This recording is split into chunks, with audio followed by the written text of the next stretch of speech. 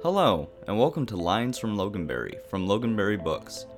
We are a local independent bookshop located in the historic Larchmere neighborhood of beautiful Cleveland, Ohio. With this podcast, we hope to stay connected to you as we weather the coronavirus storm together. Each week, we will help you discover new books, rave about our latest favorite reads, and check in with our friendly bookstore cat Otis to learn more about what's going on in our humble shop. For more information about Loganberry Books, visit our website at loganberrybooks.com or check our social media at Loganberry Books on Facebook, Twitter, and Instagram. On today's episode, we feature a talk by geologist and former NASA astronaut Katherine D. Sullivan, the first American woman to walk in space. In her new book, Handprints on Hubble, An Astronaut's Story of Invention, Katherine details her experience working on the team that launched the Hubble Space Telescope in 1990. Marcy Frumker of the International Women's Air and Space Museum hosts and joins in for a brief Q&A at the end of the program. Thank you for listening, and enjoy. My name is Marcy Frumker, and I'm from the International Women's Air and Space Museum here in Cleveland, Ohio.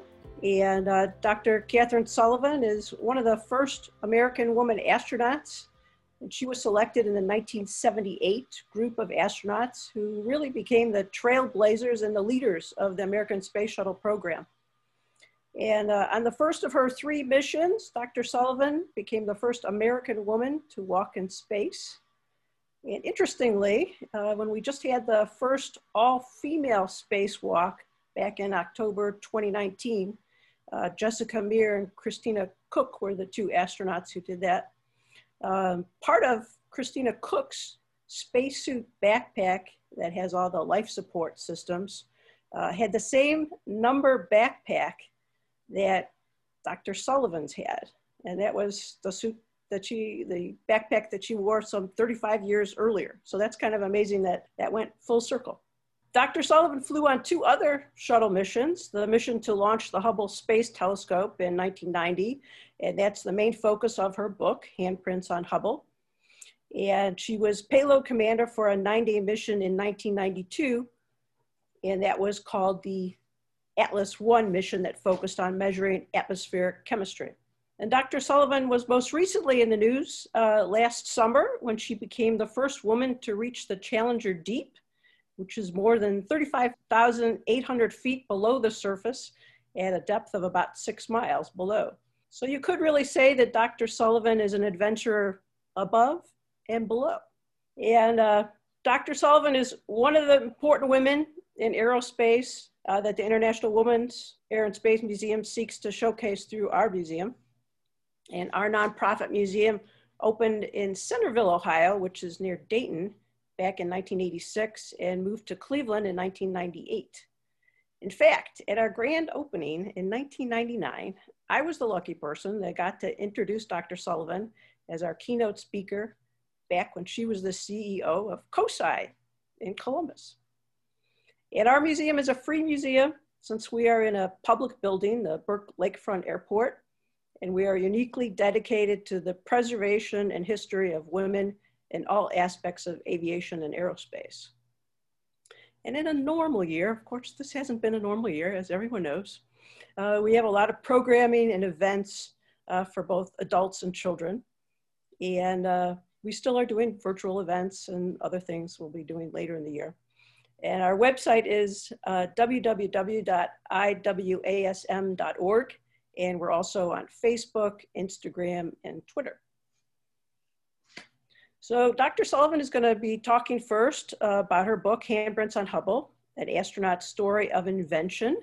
That's about her life as a NASA astronaut and her remarkable work on the space shuttle mission that launched the Hubble Space Telescope. So I'm going to pass it over to you, Dr. Sullivan. Well, thanks, Marcy. It's great to be with all of you tonight. Thank you all for taking some time on this, whatever day it is, Thursday evening. The weeks do become a bit of a blur when we don't have the cadence of our everyday outside life to keep us anchored a bit, or they have for me at any rate. What I thought I would do is run through a couple of quick slides to give you a sense of background of the book, the style it's written in, 1 or 2 of the fun stories that I tell along the way, and some of my motivation and how it came about in the first place, because it's a story that surprised me as it was unfolding, to be honest. Let's start with just a tiny bit of history. because this informed and inspired how I went about this book. This is a painting that was done in 1951 by an artist named Chesley Bonestell. And it was done for the purpose of illustrating a 1952 issue of Collier's magazine. That issue was going to feature Wernher von Braun's visions for what might happen in the future in space. So let's think about where 1951 sits in things. World War II ended just about 6 years earlier. The closest thing to a rocket that exists at this time are the German V2 rockets.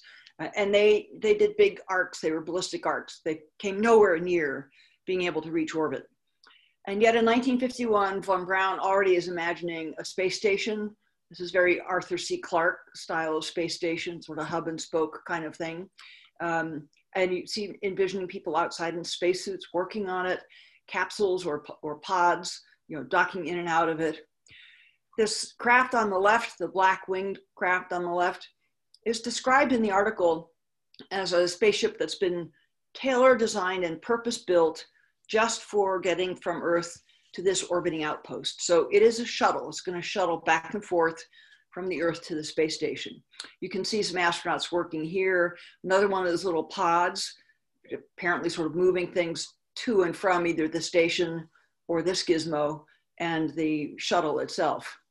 And so let's focus on this gizmo because this is described in the article as a telescope. You can kind of see the front mirror up here.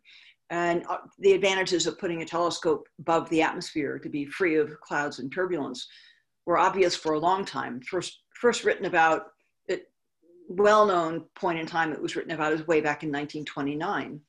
And here's another astronaut, looks like maybe using some equipment from this module to do some work on the telescope. So 1951, barely after World War II, excuse me, Europe is still lying in ruins. Sputnik is 6 years away. Gagarin's flight is 10 years away. Alan Shepard's flight is 11 years away. And I first met this painting in 1985 when I was on a presidential commission charting the next 20 some years in US civilian space activities. And what hit me like a thunderbolt was at the time I saw this picture, I had already flown on one of these. It ended up looking different, but it was the same concept. We had the start of one of these on the drawing board. It was going to turn out to look different than this specific design, but the notion of living and working sustained presence in low Earth orbit was beginning to happen. So I'd already flown on that. This is being built, and I had just been assigned to the crew that was going to carry this thing to orbit. This painting was done in the year I was born. And by my mid-30s, these notions that had been the stuff of dreams, probably dreams back to the first time any human being looked up to the stars, and science fiction from the first moment people began to commit their stories to pen and paper, had accelerated and begun becoming true in the span of just 30 years, a small portion of my lifetime. And it really hit home with me in a huge, huge way. It taught me a lot in an instant about the visionary characteristic, the imagination and creativity that goes into engineering, that you could see so far around the corner and not just dimly imagine, but pretty vividly imagine what shape a future might take decades ahead of when the technical ability to realize that actually existed. Well, it was not many years before I encountered that picture that I had this moment, of course. This is the day that our class of 35 new astronauts was introduced to the world in Houston in 1978. In fact, if I have my dates right, I think it was 1978, the year 1978, like yesterday, that we were announced to the world just after the inauguration, or just after what is inauguration day in presidential years. Here I am standing next to the spacesuit, and you'll probably recognize Sally Ride on the far right. All of you Ohioans will recognize Judy Resnick, the Akron girl here. We have also Anna Fisher with the yellow turtleneck, Ray Seddon, the lone blonde amongst us, and Shannon Lucid. So we were a really interesting class, 35 new people. 20 mission specialists, that's what all 6 of us were, coming to the program with expertise in science and engineering, and 15 test pilots. But the media looked at us in a very interesting, amusing, slightly annoying and different way, because to the media, there were 6 women, 3 African Americans, and 1 Asian American. Those 10 people were novelties. There had never been astronauts that looked like that before. The test pilot guys in our class pretty quickly concluded that the simple way to describe our group was 10 interesting people and 25 standard white guys. And as I tell in the book, the day we were introduced to the public, it was a 30 or 40 minute ceremony, name by name, and a little bit of biographical sketch. And then we were basically turned loose to the media for essentially however many interviews they all wanted through the East Coast primetime news hour. The 10 of us that were strange were locked in interviews well past the East Coast prime news hours. And the other 25 standard white guys were off to the gym or the bar or wherever they wanted to do about 15 minutes after the formal part of the program ended. And that became a running joke with our class, ever thereafter. So this was 1978. Of course, in 1983, Sally Ride was tapped to become the first of us 6 that would fly. And just over a year later, we were tapped to fly together on a mission called 41G. It's just a code for what fiscal year you flew in and what space shuttle you were flying on. And this is another one of the stories I tell in the book. This is launch day. It's October 5th, 1984. Here's the hatch to the Space Shuttle Challenger right behind us. We're in the little vestibule or, porch outside the space shuttle, 185 feet above the launch pad, waiting our turn to get strapped in. What are we doing here? And the newspapers that covered our flight the morning after our launch commonly featured this picture of us. Kathy Sullivan and Sally Ride synchronized their watches before boarding the Space Shuttle Challenger for their mission. What actually was happening is a little different. The way the seats were arranged inside the shuttle dictated that Sally and I would be the last 2 people to climb in and get strapped in, which meant we had some time to just sort of idle around in this vestibule. And after a few minutes of doing that, we began to feel awkward with all the cameras that we knew were watching us, just the 2 women left in the vestibule. And here we are standing around looking like we're just doing idle chatter and have nothing whatsoever to do. And then the light bulb went on and we looked at each other and said, they always synchronize their watches before a big mission in the movies. Maybe we should synchronize our watches. So we are actually faking the synchronization here. We did nothing whatsoever to our watches. And what we're actually chatting about at this moment is whether we've drawn this out long enough or can carry it a little further. And what do you think Walter Cronkite's saying right about now? And do you think we have them fooled? So we were truly delighted when we landed 7 days later and found all those headlines on front page pictures that confirmed we had suckered pretty well everyone who was watching that day.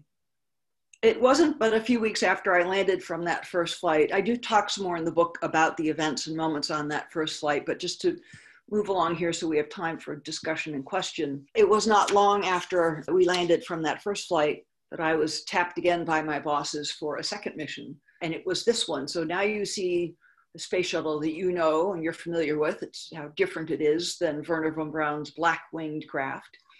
And what had become the Space Telescope and had by this point gotten named for Edwin Hubble, large, very large beast, almost completely fills the shuttle's cargo bay. And that was so that it could have the largest possible primary mirror. It's 2.4 meters diameter on Hubble, which is essentially 8 feet, plus or minus tiny little bits. Solar arrays to power it, antennas to send the data back and forth to the ground. This barn door kind of thing at the front here is basically the lens cap to shield it from debris or contamination while we are carrying it up and give you the opportunity to close it if the telescope is ever going to swing past direct line of sight to the sun.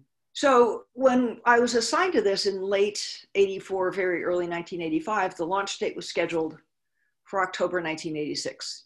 And the one line of instruction my boss gave me was, big space telescope scheduled for October 86. We're supposed to be able to maintain and repair it in orbit for 15 years. And it doesn't seem any of the tools exist to really do that. So you get with Bruce McCandless, the other guy who's assigned to be the spacewalker on the deployment mission, and you guys make sure we've got the tools we need to do repairs if it comes to that. And so off Bruce and I went. Hubble, when I first met it, looked like this. This is in Sunnyvale, California, in this hyper clean room. All of these things you see here are big air pumps and fans. The air moves smoothly from this back wall, which is the size of a basketball court tipped up on its end. And it moves down through this building 100 feet. If some particle of dust managed to get in the building up here, despite all of the high efficiency filters, it would not settle to the earth. It would get all the way to the end of the building before it had any chance of reaching the ground. You see people in bunny suits here to give you a sense of the scale of Hubble and the scale of the building, and also give you a sense of what great lengths we went to make sure that we didn't bring molecules of aftershave or perfume or bits of fiber from our clothing into this room where Hubble was being assembled and introduce any risk that the mirror could be contaminated. The process of getting dressed up in all this garb, I can tell you, was one of the most challenging acrobatic exercises I've ever done. It's a good thing no one filmed it, because it would have made fabulous comedy, I'm sure. And I talk a bit about that. It reminded me of getting ready to do a spacewalk, but even more carefully inspected by multiple sets of eyes before we were allowed to set foot in this super clean room. Hubble, the idea for Hubble, as I mentioned, was sort of first floated in 1929. It came back up again in stronger force in 1946. So even closer to the end of World War II than the painting. And one of the scientists who'd worked on the war effort was asked to think forward about what should the United States do with this big science mobilization that helped win the war? Should just let it all decay and go away? Should we turn it to new purposes? How should we organize for it? And one of those scientists was Lyman Spitzer, an astronomer from Princeton. And he picked up right where Hermann Oberth had been in 1929 and said, it's now time. The technology, the engineering capacity is now in hand. We could build a large telescope and put it above the atmosphere. And he went on to describe how revolutionary that would be for astronomy. It took another decade or so for other astronomers to really begin to believe him enough and have enough confidence in rocketry and spaceflight that they would endorse putting so much money into building such a large instrument. And so engineers began to really seriously think about, how do you do that? How would you make that idea come real? And how would you make it operate and last for long enough that it could be scientifically productive enough to be worth the investment? When you build an observatory on a mountaintop, you put up the building and you put up the structure that holds the mirrors, and then teams of astronomers come and go for decades with new instruments all the time, whole new science campaigns.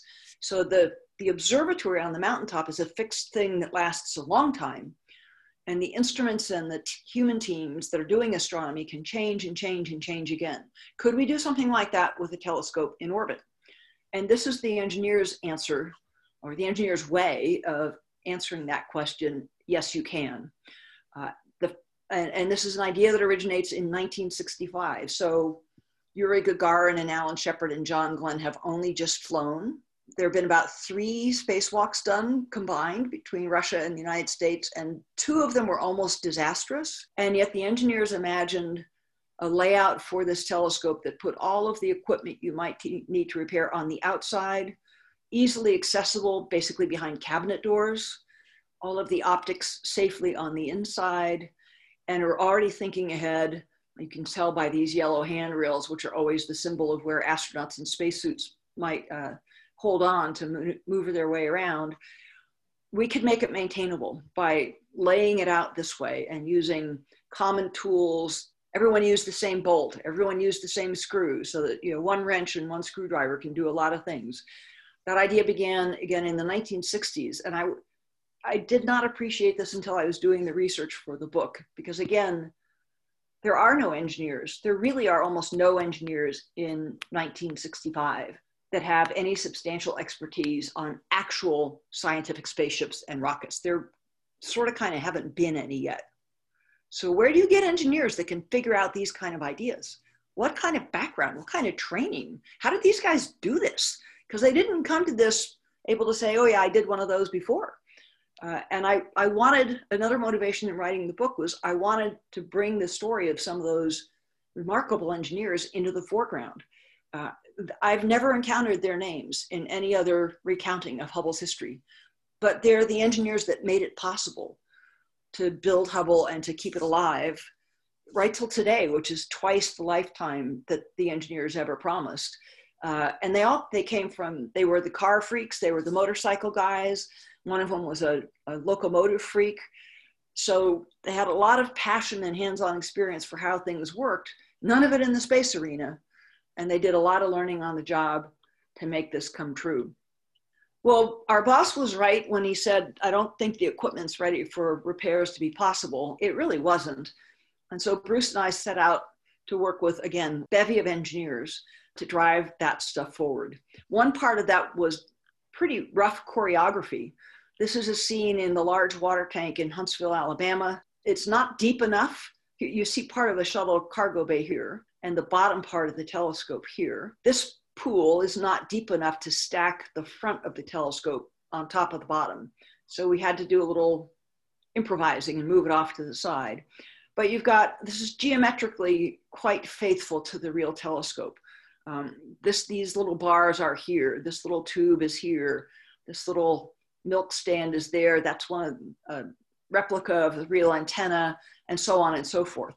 So in these exercises, we were choreographing and confirming this yellow handrail lets me get up to where I need to work if I have to unbolt this antenna by hand. It's supposed to unlatch automatically and have motors that will drive it out.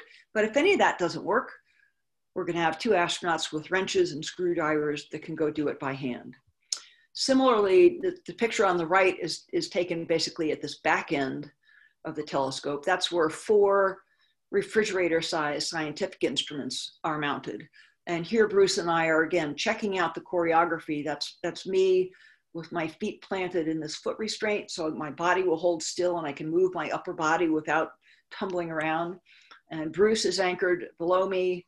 This is a replica, a mock-up of one of those refrigerator-sized boxes. And in this case, these are the 2 handles that the engineers designed to put on the box. And we found we couldn't get it in and out safely with just those 2 handles. So we had started working with them to improvise and experiment with, suppose we put a handle like this. Does that give us enough purchase to move this thing safely around? Countless, tens, dozens of sessions in the pool like this, refining and correcting and testing new ideas to see that we could get everything done. So that's sort of the macro picture. You get to the detailed picture, you've got to be sure that the tools you need, the pliers, the wrenches, they need to actually fit on and work on the actual real telescope. In 1984 and 85, we had 3 space shuttle missions that went up to repair or retrieve satellites that had gotten broken or stranded in orbit. Those 3 missions, the satellite had not been designed for maintenance, but since it would have been a write-off if you didn't try, NASA went up to try to salvage them. And in all 3 cases, because you had to design the equipment that you would need without having the actual satellite in front of you, in all 3 cases, one critical tool did not work on the satellite, and usually because something about the size of this little cap on the left existed on the real satellite, but did not exist on the drawing that you used to build your tools. And so with Hubble, Bruce and I knew we have to make sure it never, ever, ever happens that an astronaut gets up to Hubble to do a repair and finds out the tool doesn't fit, or she can't reach it, or the tool isn't strong enough to do what it needs to do. So in these 2 pictures, you see this very unique purpose-built set of pliers that we designed for Hubble, and basically a space version ratchet wrench that we have taken out to California. This is the real telescope. These are my hands, that's Bruce, that's me. Every single tool, every one of 100+ tools was taken out to Hubble before we took it to orbit and proven and tested and checked on basically every single connector and every single bolt to make sure that we could promise everyone who came after us, you're never going to find one of these tools does not work. I talk a little more about the iterations and challenges that went into figuring out this little puzzle on the left in handprints. And Michael Withey, one of the really ingenious tool designers who came up with this oddball set of pliers. Michael was another motorcycle guy who found his way into spaceflight and has designed probably most of the tools in the shuttle and space station tool inventory. Well, we started working in 1985, planning to launch in 1986. But of course, in January 1986, we lost the Space Shuttle Challenger, and the Hubble mission was pretty flexible in its timing, so it kept slipping further and further down the sequence of flights. And in the end, we launched in April of 1990. So it wasn't until sometime late 89, we reached this very fun milestone of where we get together as a crew and design the emblem that will signify our mission. We figured we wanted to show the shuttle sort of sweeping through this moment, dropping off Hubble, heading back to Earth, some stellar, cosmological objects in the background and a little star between our names. And then a couple weeks later, about the third week of March, we reach another one of the grand milestones, which is we all go down to the Kennedy Space Center and do a several-day, very detailed dress rehearsal of what the day before launch and launch day will be for us. And it's not just us, the flight crew. The entire Launch Control Center at Kennedy is staffed by all the engineers that will be on console on launch day. Mission Control Center is similarly staffed. And every one of the satellite facilities that has some supporting engineers, it's dress rehearsal day for everybody. One of the fun things we would do as the crew would be turn these, patches that we sew onto our flight suits, turn them into nice little embossed, enameled, tight lapel pin size pins, and take them around and give them as thank you gifts to all the engineers that had gotten our spaceship ready and gotten Hubble for launch. And so we had these made up. This is actually one I have left in my collection. And we were really thrilled with how they looked and thought it was clever. Someone thought they'd put this little rocker bar down here, which was supposed to say launch team. And I'm betting someone actually ran this through spell check before they sent it out to produce 1,000 of them. But we got however many bags it takes to contain 1,000 of these things to hand around to the launch team. And of course, the NASA official that had ordered them, when he realized the mistake, wanted to call them all back. And of course, by the time we handed any of them out to the engineers, it was way more coveted than any other pin because of the typo. So you'll have a hard time finding these anywhere. And I've never seen any one of these on eBay or for auction. They're so cherished, they're squirreled away in everybody's collection drawer. Well, we came back to the Cape on April 24th and launched. And the next day, April 25th, we finally reached this moment. Steve Hawley has been operating the shuttle's robotic arm all day long, carefully lifting Hubble up, poising it above the cargo bay so that solar rays could unfold and the antennas could unlatch. We had one hiccup during this day. This solar array only came a little ways out and then jammed.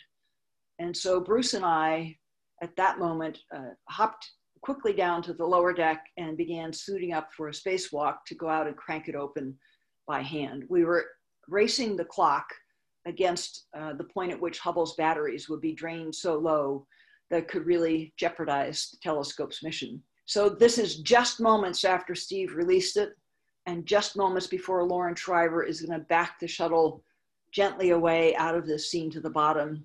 And the sad irony of this moment is, of the 5 people aboard, 2 had worked on Hubble for 5 years, and those 2 people were not at these windows watching.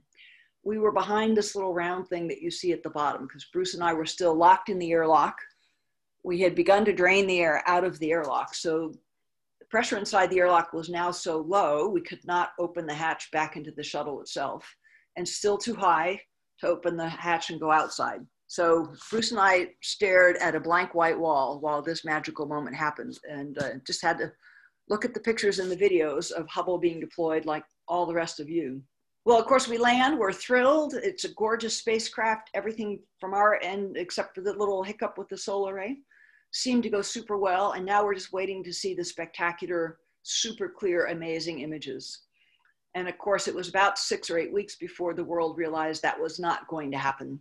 Hubble could not see clearly. Many of you, I'm sure, remember this, how ridiculed and criticized NASA was. You see just two of the versions of that came up at that time. Naked Gun 2.5. Hubble was featured in the sort of Hall of Disasters. It was a really awful, dark time.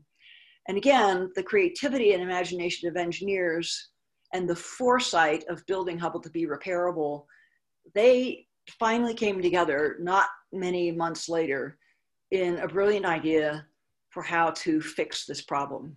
And the essence of that was the team trying to figure out, how do we fix the mirror problem? They had to turn their head the other way around and recognize the problem was not, the challenge was not to fix the mirror. The challenge was to fix the light that bounced off the mirror. Because the bad news was the mirror, they had messed up. The mirror was the wrong shape, like 1/25th of the thickness of a human hair. That's all the more it was off. That's a big mistake in astronomy. And you're not going to manage to reshape that mirror once it's on orbit. But the good news was the mistake was very, very precise. And so just like your eye doc can measure your eye and calculate the difference between what your eye is doing and what a perfect eye ought to do, and he or she can then craft that difference into contact lenses or eyeglasses, the optical engineers on Hubble could do the same thing. You were going to, in this case, use a set of mirrors rather than a lens and bounce the bad light around a couple times to get it corrected to just what it should have been before, and then beam that corrected light into the science instruments. And so that was the main job of this first servicing mission in 1993. And you see here Jeff Hawley on the end of the robotic arm. So he's being driven around like he's on a cherry picker. He's got a bevy of the tools that we had worked on, ready to work with up on the telescope. Story Musgrave is down here getting some equipment ready that Jeff will pick up and maneuver up to the telescope, and taking out one of those refrigerator-sized boxes, sort of sacrificing one of the scientific instruments. A new box was put into its place that had these corrective mirrors. And once it was latched into place, those sprang out to precise locations and intercepted the bad light and converted it back to good light. And here's the proof of the pudding that came out shortly after that mission. This is Hubble before the correction, looking at M100 galaxy. And this is the same galaxy after the correction. That's what Hubble was promised to do at launch. So that's how far short it fell because of the mirror. But it was now fully back to what had been promised at the outset. That's in itself kind of miraculous, but the miracle kind of carries on, because not only can you fix Hubble in the wake of a mistake or a failure, but technology continued to improve, right? I mean, reel-to-reel tape recorders gave way to solid-state recorders. Think about the data speeds on your computer and how much they've changed from 1990 to 1993 to today. Think about how the quality of the digital cameras or cell phone cameras that you're using have changed. That technology kept affecting the world of astronomy as well. Continued substantial improvement in what Hubble can do. It's vastly more reliable than it was when we put it into orbit. It's more efficient, even down to things like the solar arrays. 30% smaller, produce 20% more energy. And the scientific instruments have continued to evolve and improve as well. And in the servicing missions after the repair, 4 other missions happened. They not only pulled boxes out and put new ones in, that's kind of like pull out a bad spark plug and put in a new one, but they really pushed the state of the art of on-orbit repair far beyond what we imagined in 1990. If what we did was akin to changing tires on a car, they kind of moved into the realm that I would call, precision hand surgery, actually opening up electronics boxes that drive precision optics and replacing circuit cards, really crazy stuff. So if you point Hubble at a really small patch of sky, imagine holding your arm out at arm's length and a patch of sky about the size of your thumbnail. If you point Hubble at a patch of sky that's about that big, that as far as you can tell has nothing in it, and let Hubble stare for a long time, you discover that this is what's in that apparently blank, empty part of the sky. All of this, all these points of light. And what really stuns me about the deep field images is that's, I look at it first and I say, look at all those stars. And then I look again, I realize that's a star and that's a star. But every other point of light you see here is a galaxy, like the Milky Way galaxy we live in. So there's a Milky Way, there's a Milky Way, there's a Milky Way, there's a Milky Way. How huge is our galaxy?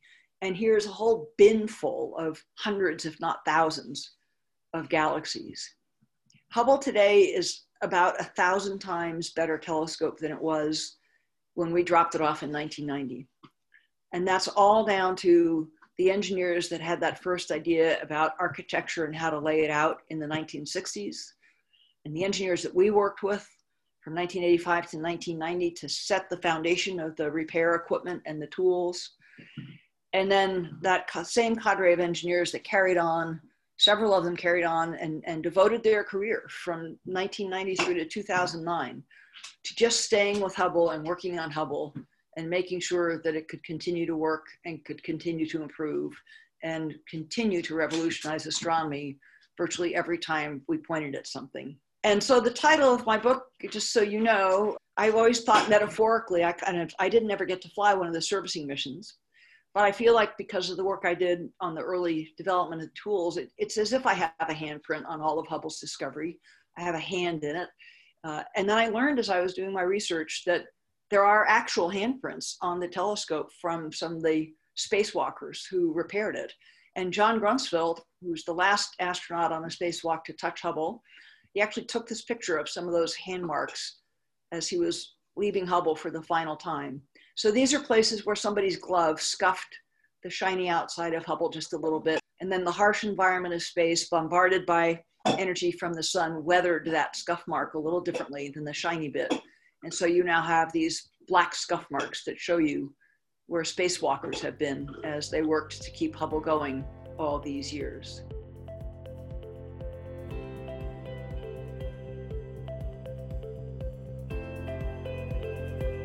So just to let everybody know, I'm going to do a little Q&A with Dr. Sullivan. So let me start off. Dr. Sullivan, you wrote in your book about how your first full-time job after getting your PhD at age 26 was NASA astronaut.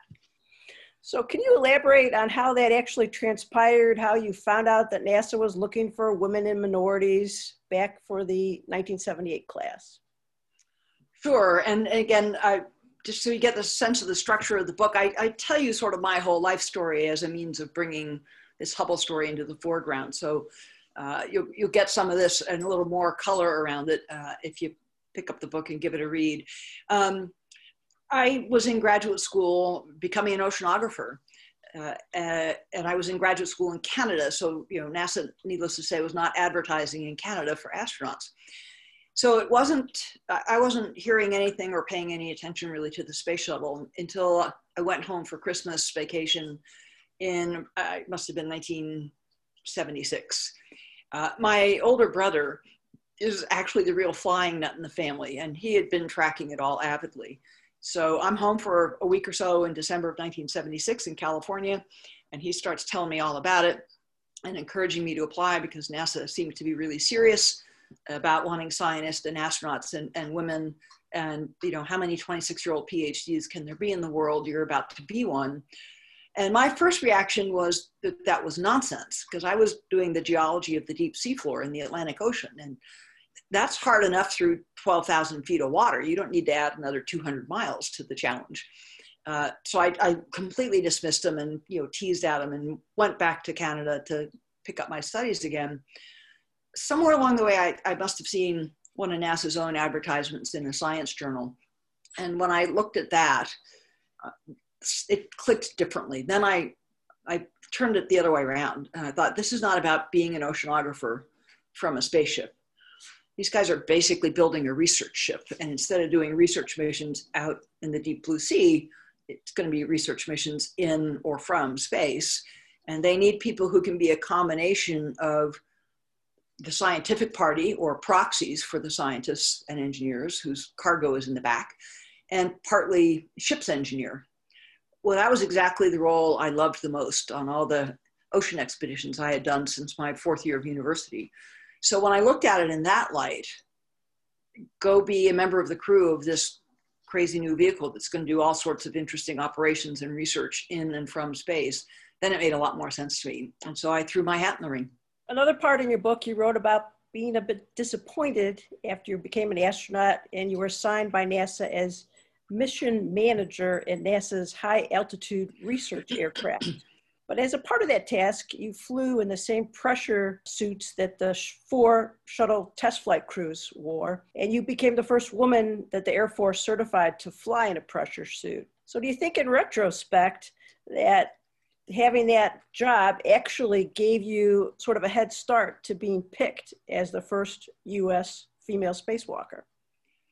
Well, one of the biggest mysteries of being an astronaut, and I think it's still true to this day, is that none of us had any clue what any of the actual plans and dynamics about us was. It was not a high information environment, to put it that way.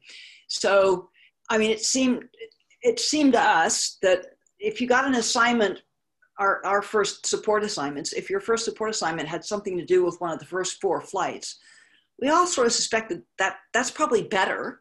You're working with the superstars of the astronaut office, John Young and Bob Crippen and Dick Truly, and they'll get to see what you can do. And it's got to help that the whiz kids, the astronaut office, get to see you in action and maybe give you a good mark somewhere. That's got to be a sign that you're moving fast.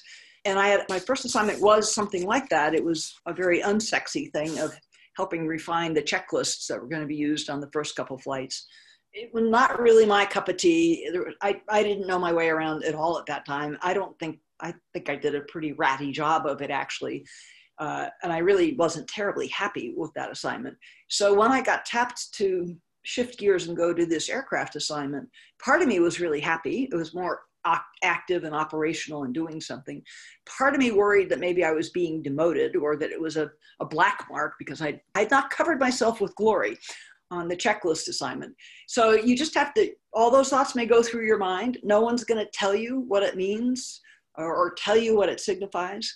So Marcy, for all I know, it's possible that the key influencer in these early assignments, it's possible that that guy kind of had an outline in his mind when he picked us about which of the 6 of us gals is likely to be the first pick. And he might have had it then, he might have formulated it along the way. Something I did might have made a difference, positive or negative. No way of knowing. So your choice is either spend a lot of time fretting about something that you're never gonna certainly understand, or just carry on, keep doing the best you can do at every job you've got and take it from there. And actually, all of the first female astronauts in your class wanted to be number 1, but Sally Ride got that honor. And can you discuss what it was like in terms of the media attention for Sally and how all the other women dealt with that aspect of being a trailblazing woman astronaut? Yeah, it's, everyone in our class had been a top 1%er, commonly always succeeded at everything they did, commonly finished first if there was any kind of competition. And now suddenly you take 35 of those people who'd been, a big fish in their own little pond. They're now all in the same pond. For many people, there were a lot of different instances where suddenly you didn't get the first pick for probably the first time in your life. I think we all 6 of us would have been happy to fly first. I'm sure we all were confident we could handle going first. Sally was certainly one of the, I would say probably the strongest, certainly the most competitive personality-wise of the 6 of us, and unequivocally, technically superb. But yeah, right after that happens, there's Sally Ride, and everybody else kind of fades in the media world. I teased Sally a little bit on that at one point when we were assigned to fly together, because it started to be the case if you were traveling around together and they spotted there's astronauts over there, they'd come up and grab one of you and say, "Is Sally Ride here?" And you get a feeling like the only reason I exist is to tell you I'm not Sally Ride and she's over there. And of course we never, Sally wasn't carrying publicity, so I never blew her cover. Yeah, I'd point them the other direction or say, "I don't think she's here."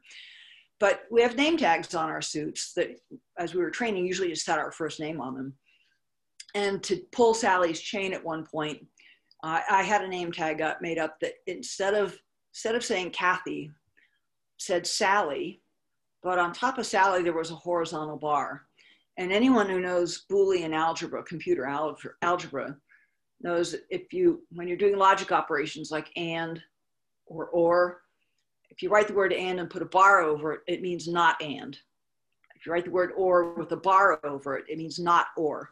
And so my name tag explicitly meant not Sally, because it seemed that was my only meaning, my only value was at the moment that I'm not Sally. She got the joke, and I think she sort of figured it was more clever than my usual jokes, but she was not amused. On your first mission, when you became the first U.S. woman spacewalker, you wrote in your book about working in such a hostile environment outside of your suit, but yet you felt at ease. How did you accomplish that, getting that kind of a comfortable feeling in that kind of environment? Yeah, I think it's partly something that I built in baby steps from my youth. I was always an adventurous kid. And both my parents were really good at making us partners in any learning adventures that they were on.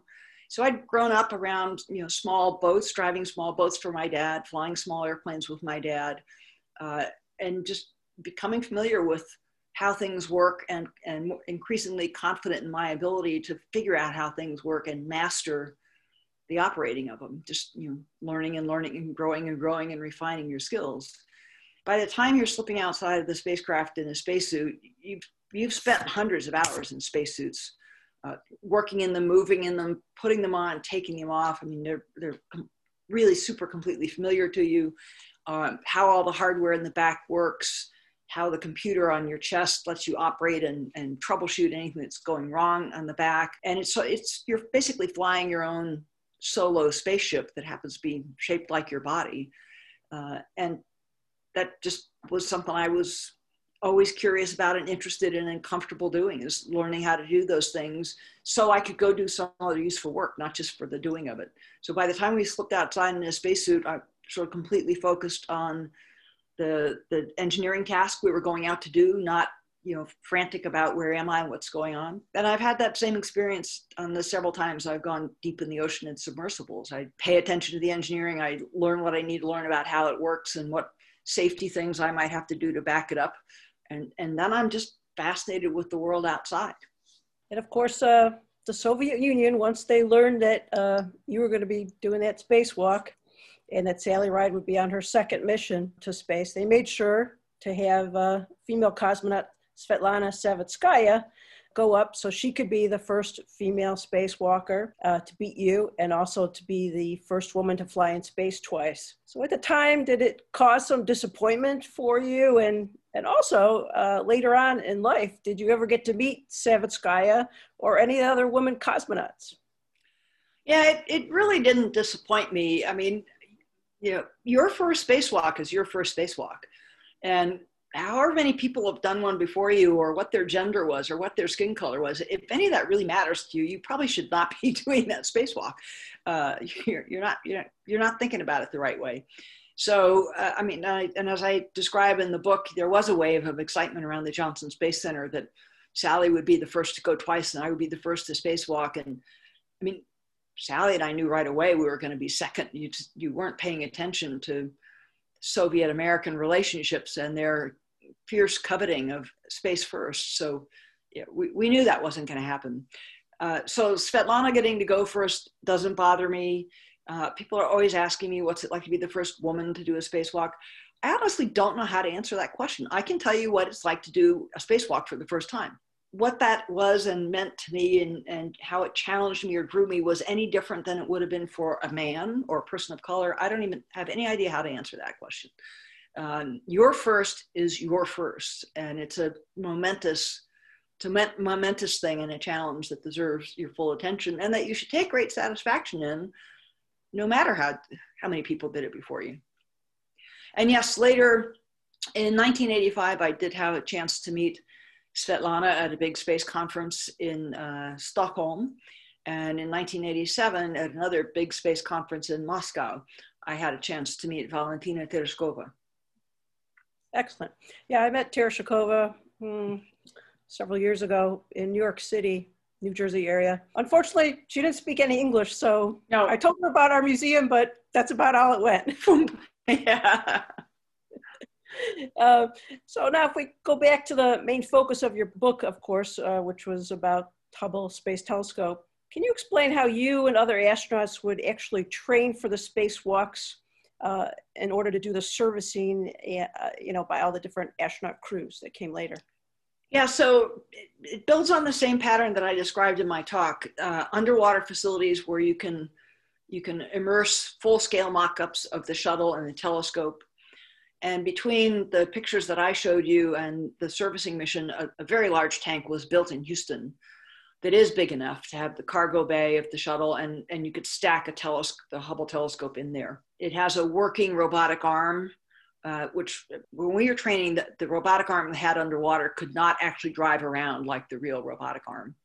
You needed scuba divers to sort of swim it around. That kept getting improved because NASA could see the challenges of Hubble were coming and the challenges of space station were coming, and astronauts were going to need to be able to practice. The astronauts doing the spacewalk and the astronaut driving the robotic arm were going to need to be able to practice together, like a full spacewalk together. So you needed to build that capacity in the water tank. And then another thing, and I don't talk about this in the book, but as we were finishing up our training, getting ready to fly, again, this is 1989, 1990, computers, the internet, simulation were moving ahead rapidly. Virtual, even 3D rendering, like you see in computer games today, was not what it is now.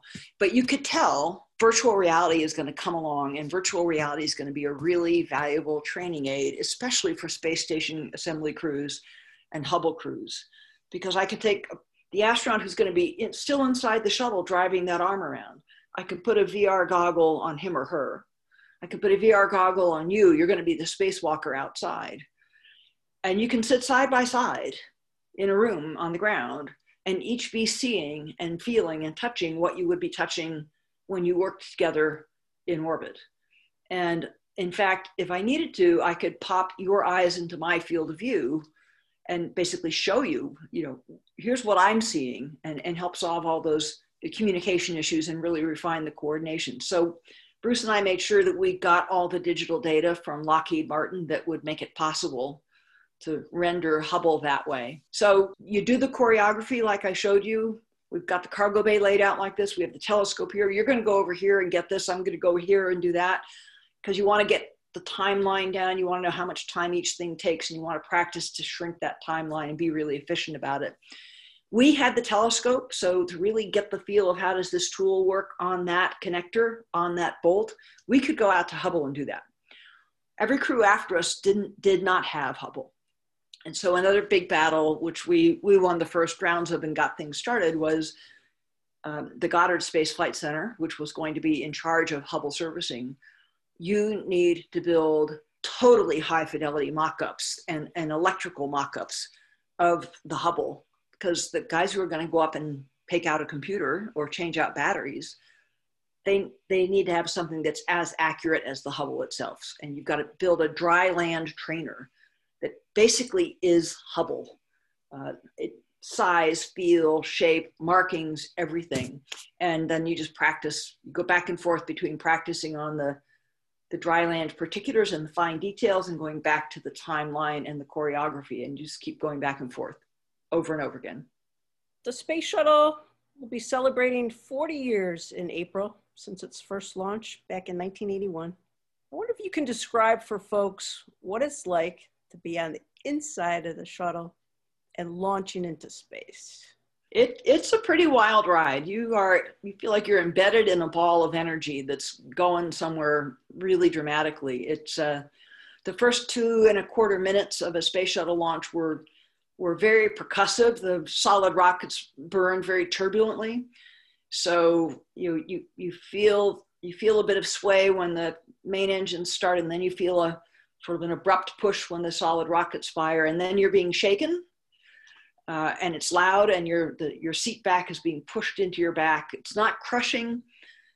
You've all felt the kind of acceleration we felt on the space shuttle. Somewhere along the way, could be could be in a really fast car if you punched off a stoplight sometime, or a roller coaster, but you never felt it go on for 8.5 minutes. That's pretty impressive. So you're accelerating the whole time for 8.5 minutes. When the solid rockets burn out, which is about 2.25 minutes, they drop away. And then you're just riding the liquid main engines. They are very smooth. So it's suddenly like you're on the world's smoothest electric train. Your seat back is still pushing in your back. You're still accelerating, but the shake, rattle, and roll has stopped. It's a little less loud because all the vibration of the solid rockets transmit through all the metal. And even though you have a helmet on and you're inside a crew module, and that's inside the skin of the shuttle, and it's still loud. You know, when you did the testing at Marshall Space Flight Center in the underwater mock-ups there, whatever happened to those mock-ups of Hubble? Did you find out in your research for the book, whatever happened to those?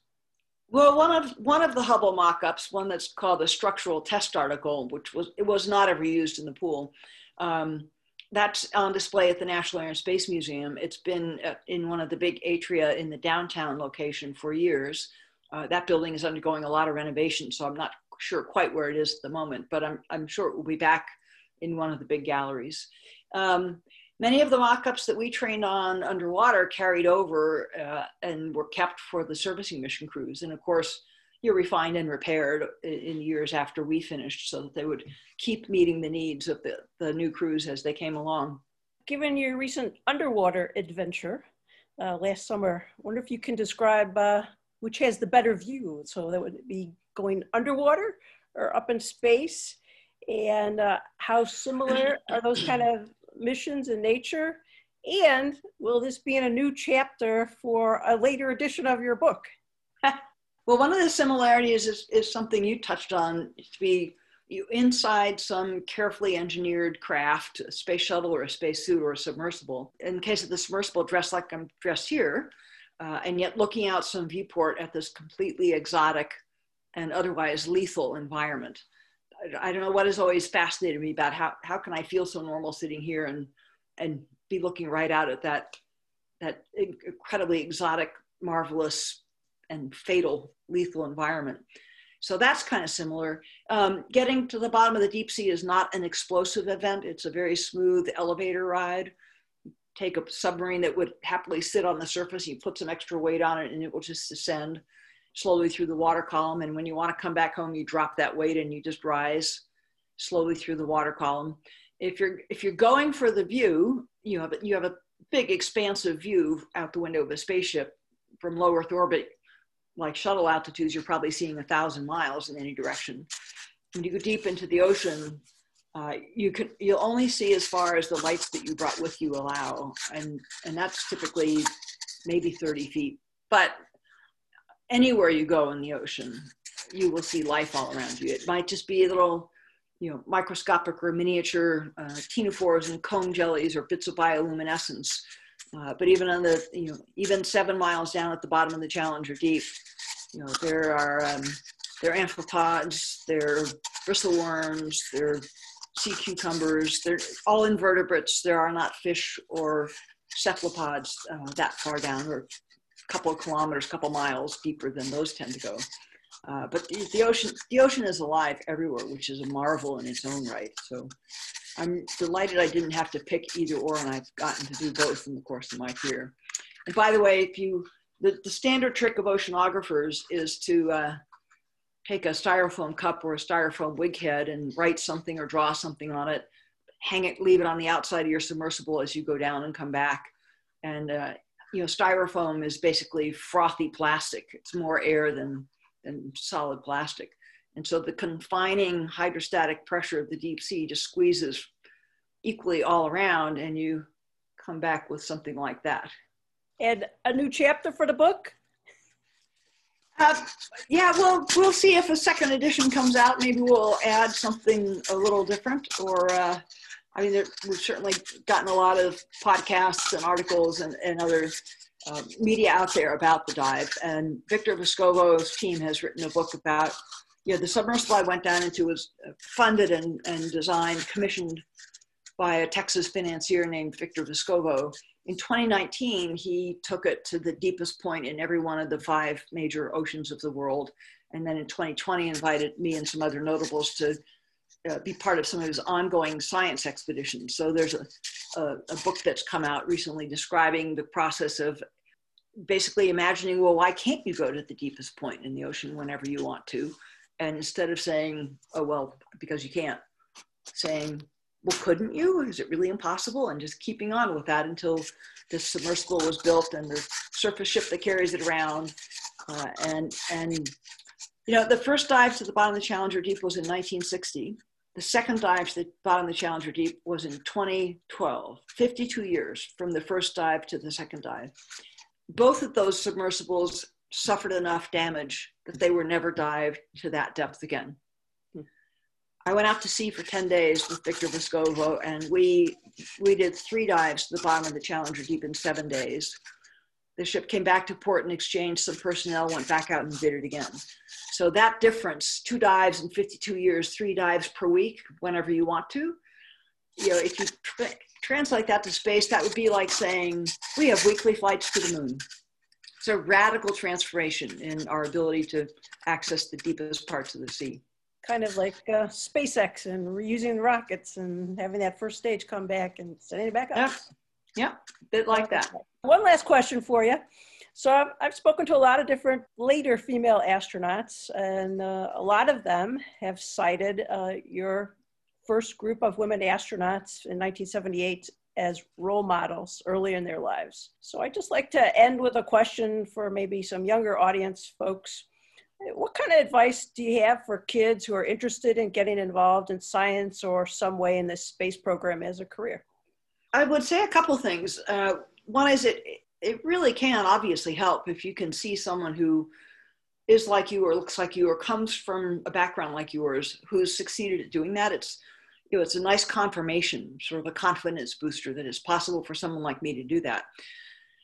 But be careful that you don't take that too far and come to the conclusion that if I can't see it, I can't be it. Because plenty of people have done something for the first time. That, you know, the first man, the first woman, so don't let that be a barrier, that you can only follow people who look like you. And another version of that is, I've always felt that I can learn things and take notes from anybody, whether they look like me or not. I mean, I'm just not going to believe that I'm not allowed to take any lessons about courage from Nelson Mandela because he's male and black-skinned and I'm female and white-skinned. You bet I'm going to study someone like Nelson Mandela and learn some things about courage, or, you know, who gives you some inspiration about artistry or perseverance or overcoming challenge. That those people don't have to look like you. So you've got role models all around you that might not look like you. And it might just be one little thing they've done that you recognize some strength or some courage or some integrity or some grace in how they took that moment. You know, file that away. That's a little micro mentorship. That's a little micro role model. And you accumulate a lot of those, you'll be amazed at how much it can help you figure out your life and overcome your challenges. The other thing I would say is some people take more naturally to science or math. It seems to come more easily to them. Some people take more easily to music or drawing and painting than I do. It's right. I think it's right to say, I'm going to build on my strengths. So if you've got one of those strengths, build on it. But shore up your weaknesses, because even if you're not naturally brilliant at piano or math, with practice, you can become much better than you would have been otherwise. And so if you're passionate about space and really want to do it and just like hate the math teacher and it's just not, you can settle for that. And if you settle for that, the door will probably close and not open for you. Or you can work on building up that muscle and get that door open. I think we're kind of running up against the time, but All I do want to hold up the great book, Handprints on Hubble. Thank you for that plug. Glad you enjoyed it. Excellent book. I have lots of notes, as you can see on the side here. Oh, super. I do active reading when I read these things. I want to thank you, Marcy. I want to thank Loganberry and everyone who joined us tonight. Great fun chatting with you all, and I hope the rest of your evening is a delight. Thanks again, Dr. Sullivan. Appreciate it. Thank you.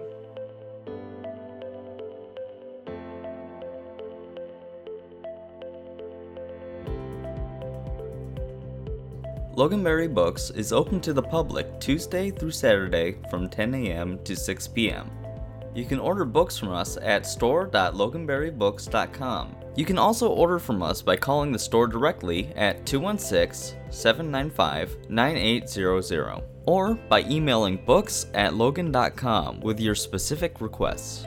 You can support us by purchasing through our affiliate pages on bookshop.org/shop/Loganberry Books, at loganberry.papertrail.com for digital ebooks, or on libro.fm for all your audiobook needs. Join our listener support program, where you can donate as little as 99 cents a month, less than $12 a year, to keep this podcast going. Go to our website at loganberrybooks.com, check our social media at Loganberry Books, and make sure to rate and subscribe to Lines from Loganberry and leave a review wherever you get your podcasts. This episode of Lines from Loganberry was produced and edited by Ted Hubish.